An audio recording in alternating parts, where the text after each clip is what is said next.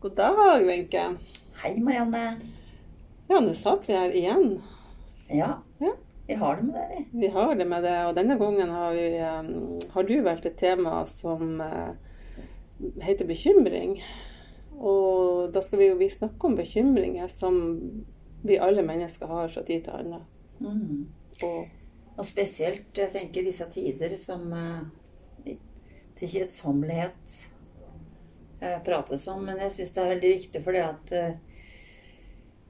det blir skapt så masse tanker, og det er så mye uro rundt det her med bekymring. Altså bekymre seg over, blir jeg syk, blir jeg smittet, hva skjer hvis jeg blir smittet, smitte, kan jeg smitte noen? Altså vi ja, går og bekymrer oss på så mange forskjellige vis. ja og der det er smitte, er det jo så klart forståelig at det er veldig grunn til den bekymringen, men den fører oss jo kanskje ingen vei. Nei, og det er akkurat det. Sånn som bekymring, det er jo skapt egentlig av at vi føler uro, engstelse og angst og sånne ting. Men det handler jo også om det å ikke ha kontroll. Og når vi ikke har kontroll, så har vi på en måte ikke noen svar. Vi vet ikke hva vi skal ta tak i, og sånn tror vi da. Så i Innerlife for eksempel, så har vi noe som vi kaller for bekymringsøvelsen. Ja, det vil jeg høre om. Den er fin. Det handler rett og slett om å spørre hva skjer da. Ja. Hvis jeg bekymrer meg over nå tar jeg noe så enkelt som dårlig vær da. Ikke sant? Du skal ut og kjøre, kanskje? Ja, skal ut og kjøre, og det er glatt. Og hva skjer da? Jo, da er det glatt, og blir jeg redd. Ja, men hva skjer da? Jo, da må jeg kanskje stoppe. Ja, hva skjer da? Så det hele tiden at vi spør oss videre hva som skjer, og til slutt så kommer det ender ofte opp i en latter, rett og slett. Fordi at vi begynner å se kontrasten på det her vi bekymrer oss, hvor lite det egentlig var å bekymre seg over. Ja. Men det er klart, det her med sykdom og helse er jo litt annerledes. Så derfor så er det litt vanskelig å bruke akkurat den bekymringsøvelsen i så henseende. Ja, det er klart, hvis vi tar den på for eksempel korona, så vil det jo bli, hvis du får korona, hva skjer da? Eller hvis noen blir glad i for korona, hva skjer da? For det er jo ingen som vet. Nei, også det at hvis vi bruker den øvelsen, lager den faktisk kanskje flere bekymringer ut av den øvelsen, så derfor så passer egentlig ikke den så veldig godt. Men ellers passer den jo veldig godt. Ellers passer den kjempegodt. For det kan jo være liksom noen som skal ta en sjanse på et eller annet, og det kan jo være for eksempel at lurer på om vi skal starte en bedrift og si opp jobben, for noen som går og vantrives i jobben, og så på en måte går de årevis, og så tenker de, nei, de bekymrer seg fordi ikke økonomien skal strekke til, at de ikke skal klare seg. Hvis du da spør, hva skjer da? Hva skjer da? Ja, da kan den brukes veldig, veldig bra. Også det her med helt at når vi har en bekymring, så er den ofte større enn det vi tror den er. Så jeg vil gjerne råde folk med å for eksempel skrive ned bekymringen. Hva bekymrer jeg meg på over? Ok, da ser jeg det svart på hvitt. Dette her bekymrer jeg meg over. Tenker du da en ting eller mange ting? Eller? Vi starter gjerne med en ting. Ja. Fordi at det påvirker de andre bekymringene. Ja. For en bekymring er det skaper en følelse. Og det er følelsen vi gjerne vil ha bort fra kroppen. Eller transformere på en måte.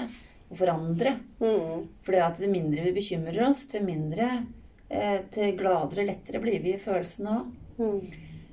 Så når du har skrevet ned en bekymring da, og du ser at det står der, og du ser ikke noe, ja, ok, det her bekymrer jeg meg for. Så skriv også løsninger. Og når jeg sier løsninger, så skal du tenke ubegrenset.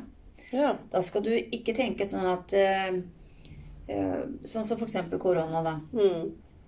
At jeg kan ikke reise til Syden, eller jeg kan ikke besøke familien, eller... Så begynn da å tenke løsning. Ok, jeg kan ikke det. Da kan jeg... Jo, det jeg kan gjøre. Jeg kan faktisk prate med dem via Skype, eller via Teams, eller andre måter du kan kommunisere på. Og skap deg sånne veier, uansett om du ikke har dem akkurat der, her og nå. Og når du holder på med det en stund, Og du skriver ned alle de løsningene som du ser. Ubegrenset løsninger. Ikke tenk at du kan ikke det eller kan ikke det. Nei. Si at det er mulighet til hver løsning. Og når du gjør det, så pust det dypt inn. Kjenn på den følelsen. Hvilken følelse er det du får da? For det som ofte oppstår da, det er faktisk at du kjenner at du får en god følelse. At du får en mer ro i kroppen. At du kjenner at det var jammen godt å skrive om det her. Det ga meg en god følelse. Og når du fortsetter å kjenne på den følelsen, så tenker du plutselig ikke mer på den bekymringen. Nei, da finner du jo noe du kan gjøre i stedet. Ja. Så for alle kan vi vel oppleve i livet å bli stoppet, om det nå er korona eller andre ting.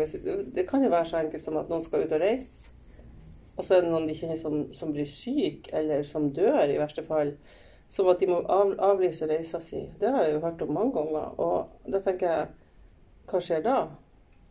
Ja, de må avlyse reisa si. De kom seg ikke til målet, som de hadde kanskje gledet seg til lenge, men de kan jo alltid gjøre noe annet, og det er jo der på en måte se at det er muligheter, og det tror jeg jo korona har. Det har jeg i hvert fall hørt mange har sagt, at de begynte å se Norge, eller det snakkes jo mye om det da, på de medier og ellers. Se Norge og se hvor fint Norge er, hva vi kan gjøre i Norge. Så det har aldri vært så mye i Norge, så mye bil. Men så at biltrafikken økte, da kan du få bekymring for det. For at du skal kjøre over Hamarøya, sånn som det var i sommer, så var det så mye trafikk og fergekø. Og det er jo alt mulig man kan bekymre seg over, Wenche. Man kan bekymre seg over hva som helst. Ja, og det er egentlig, vi er veldig kreative i bekymringer, men faktisk så er vi, når du er veldig kreativ som person, så bekymrer man seg ofte lettere også, fordi at man har så veldig god fantasi. Men hvis man snur det, og ser det at, wow, jeg har kjempegod fantasi, hvordan skal jeg bruke den? Det er noe annet enn bekymringer, for det er jo egentlig litt bortkastet da. Da er du tilbake til den følelsen, og så begynner du å kjenne på den følelsen, og så tenker du, hva minte den følelsen meg om? Hva er det minner meg om den gode følelsen? Hva er det i meg som kjenner glede ved det her? Det er så godt. Jo, faktisk så kjenner jeg den gleden når jeg sitter og prater med kollegaen min. Jeg kjenner den gleden når jeg er ute i naturen. Når jeg prater med barn, og til mer du tillater deg å kjenne på den følelsen, ta melken, altså virkelig press den gode følelsen til det ytterste, se på det, og det er så ofte sagt det her med at bruk det som et sukkertøy, sug lenge på den gode følelsen. For til oftere vi gjør det, til mer får vi tilgang på den gode følelsen, eller tillater oss selv til å ha den gode følelsen. Ja, for det er jo plass i følelsene hvis du tar bort den her, hvis du klarer å få bukt med bekymring. Det er plutselig så oppdager du at du ikke bekymrer deg. Ja. Og så tenker du, hæ? Men det der har jeg bekymret meg fælt for. Men det der må man øve på, altså. Det må øves på. Ja, lenge sikkert. For bekymring, det er faktisk også noe som er litt arvelig med gåstein. For det at noen dem sier at det går bra uansett, og har det i seg. At tenker at når det skjer, så får vi ta det da, enn å gå og bekymre seg lang tid i forveien. Og det er jo hvordan miljøet vi har vokst opp i, og familie vi har vokst opp i.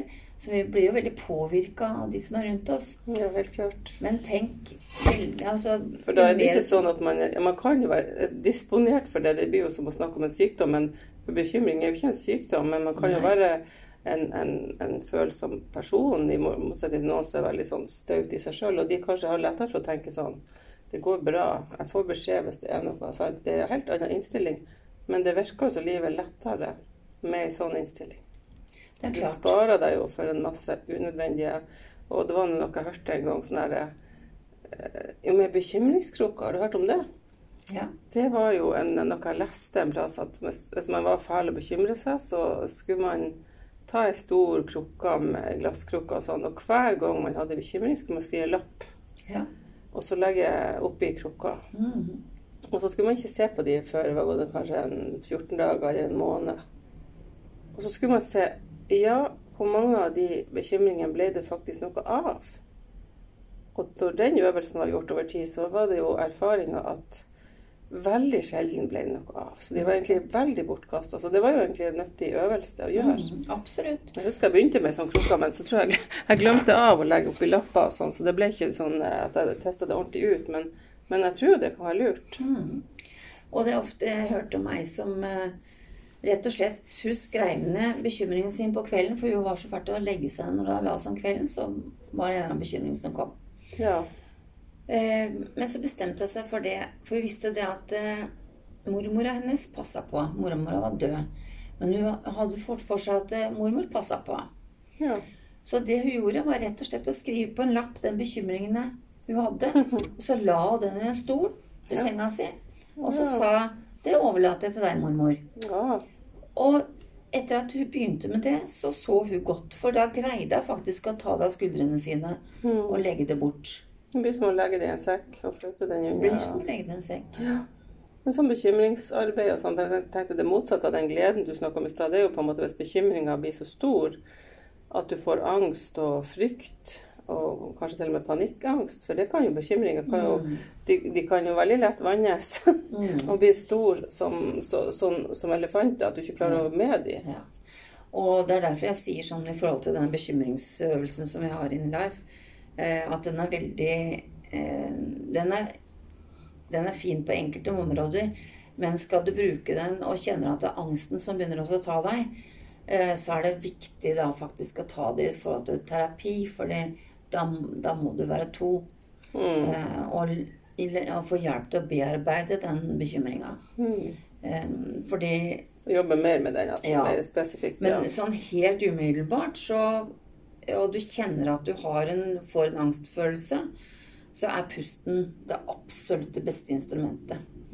For hvis du hold deg på maven og pust dypt inn, rolig, og du kjenner at følelsen bare øker, så er det fordi du rett og slett begynner å transformere følelsen, og du tillater kroppen å få lov til å transformere følelsen. Og til mer du puster dypt og rolig inn, til mer kjenner du etter hvert, så begynner du å slippe. Men det er vanskelig å gjøre det alene når du ikke er vant med det. Men når du trener det på noen ganger, så er det lettere. Så det å begynne med for eksempel meditasjon sammen med flere, og ta etter hvert at du kan meditere litt alene for eksempel, for da lærer du også mye med det med pusten. Så det er små, enkle triks, men det er greit å få lært det sammen med noen andre. At du har enten, om du går til en terapeut, eller går til en som driver med yoga, eller tankefeltsterapi. Altså det er veldig mange terapiformer som bruker pust. Ja. Men sånn som du selv, du er jo ikke en person som bekymrer deg egentlig, så er du jo tvert motsatt. Har du alltid vært sånn? Jeg har aldri bekymret meg. Nei. Og det er jo ganske unikt, tenker jeg. Det fikk jeg veldig mye kommentarer av mora mi mange ganger, for at hun var jo faktisk en som bekymret seg hele tiden. Ja, så du hadde ikke arvet hennes bekymringer? Nei, jeg hadde ikke det. Nei. For hun sa at du sier alltid at det går bra, sa til meg. Ja, men det gjør jo det. Altså, det går alltid bra. Og jeg ser på det at livet er jo som en humpete vei mange ganger. Men vi forserer dumpene og går videre. Men så lærer vi jo litt at neste dump, jeg behøver ikke å kjøre over den høyeste dumpen. Jeg kan faktisk gå rundt dumpen nå. Ja. Så jeg er sånn at når det kommer en utfordring, så tenker jeg det, hvordan skal vi løse det her? Ja. Så jeg tror det kanskje handler litt mer om det. Altså din inngangsport til den, den utfordringen som er en bekymring. For noen andre kanskje blitt veldig bekymret, så velger du å tenke, hvordan løser jeg det? Ja. Ja. Og alle er jo ikke like, det bevares, vi er forskjellige. Ja. Og jeg har hatt mye lettere for å bekymre meg, men jeg synes jo faktisk det har hjulpet å jobbe med tankene og med øvelser og altså på en måte så kan man bare flire av det for at og det er også noe med det med et gammelt ordtak, tror jeg. Så hvis du bekymrer deg for noe, så får du det, la oss si at du bekymrer deg en gang for noe, og så skjer det ikke, men hvis det da skjer, så har du jo bekymret deg 2 ganger. Hvis du bare lar være, så hvis det da skulle skje det du frykter, så får du ta det da. Ja. Men det er jo altså lettere sagt enn gjort, men vi får bare oppfordre folk til at øvelse gjør mester. Ja, og bruk pusten. Pust dypt, for kroppen er den som virkelig er et fantastisk instrument. Pusten kan gjøre oss friske på både fysisk og psykisk. Ja, absolutt. Altså. Ja. Pust dypt ned i magen, og så ser du for deg gul, fin sol. i det svarte, svarte skya. For det er alltid sol bakom skya. Uansett. Det var et godt råd. Hadde du noe mer bekymringer her i fanget? Nei, det har jeg ikke. Nei? Det var pust. Det er pusten, og den har vi jo alle, og den er jo veldig lett tilgjengelig. Absolutt. Så ta og venke på alvor, og gjør litt øvelser her, både på å skrive ned og se. Så kan det jo hende det skjer underverker. Da får jeg si tusen takk for denne gangen. Ja, gleder meg til neste gang. Jeg går og har en bekymring mindre nå. Ja.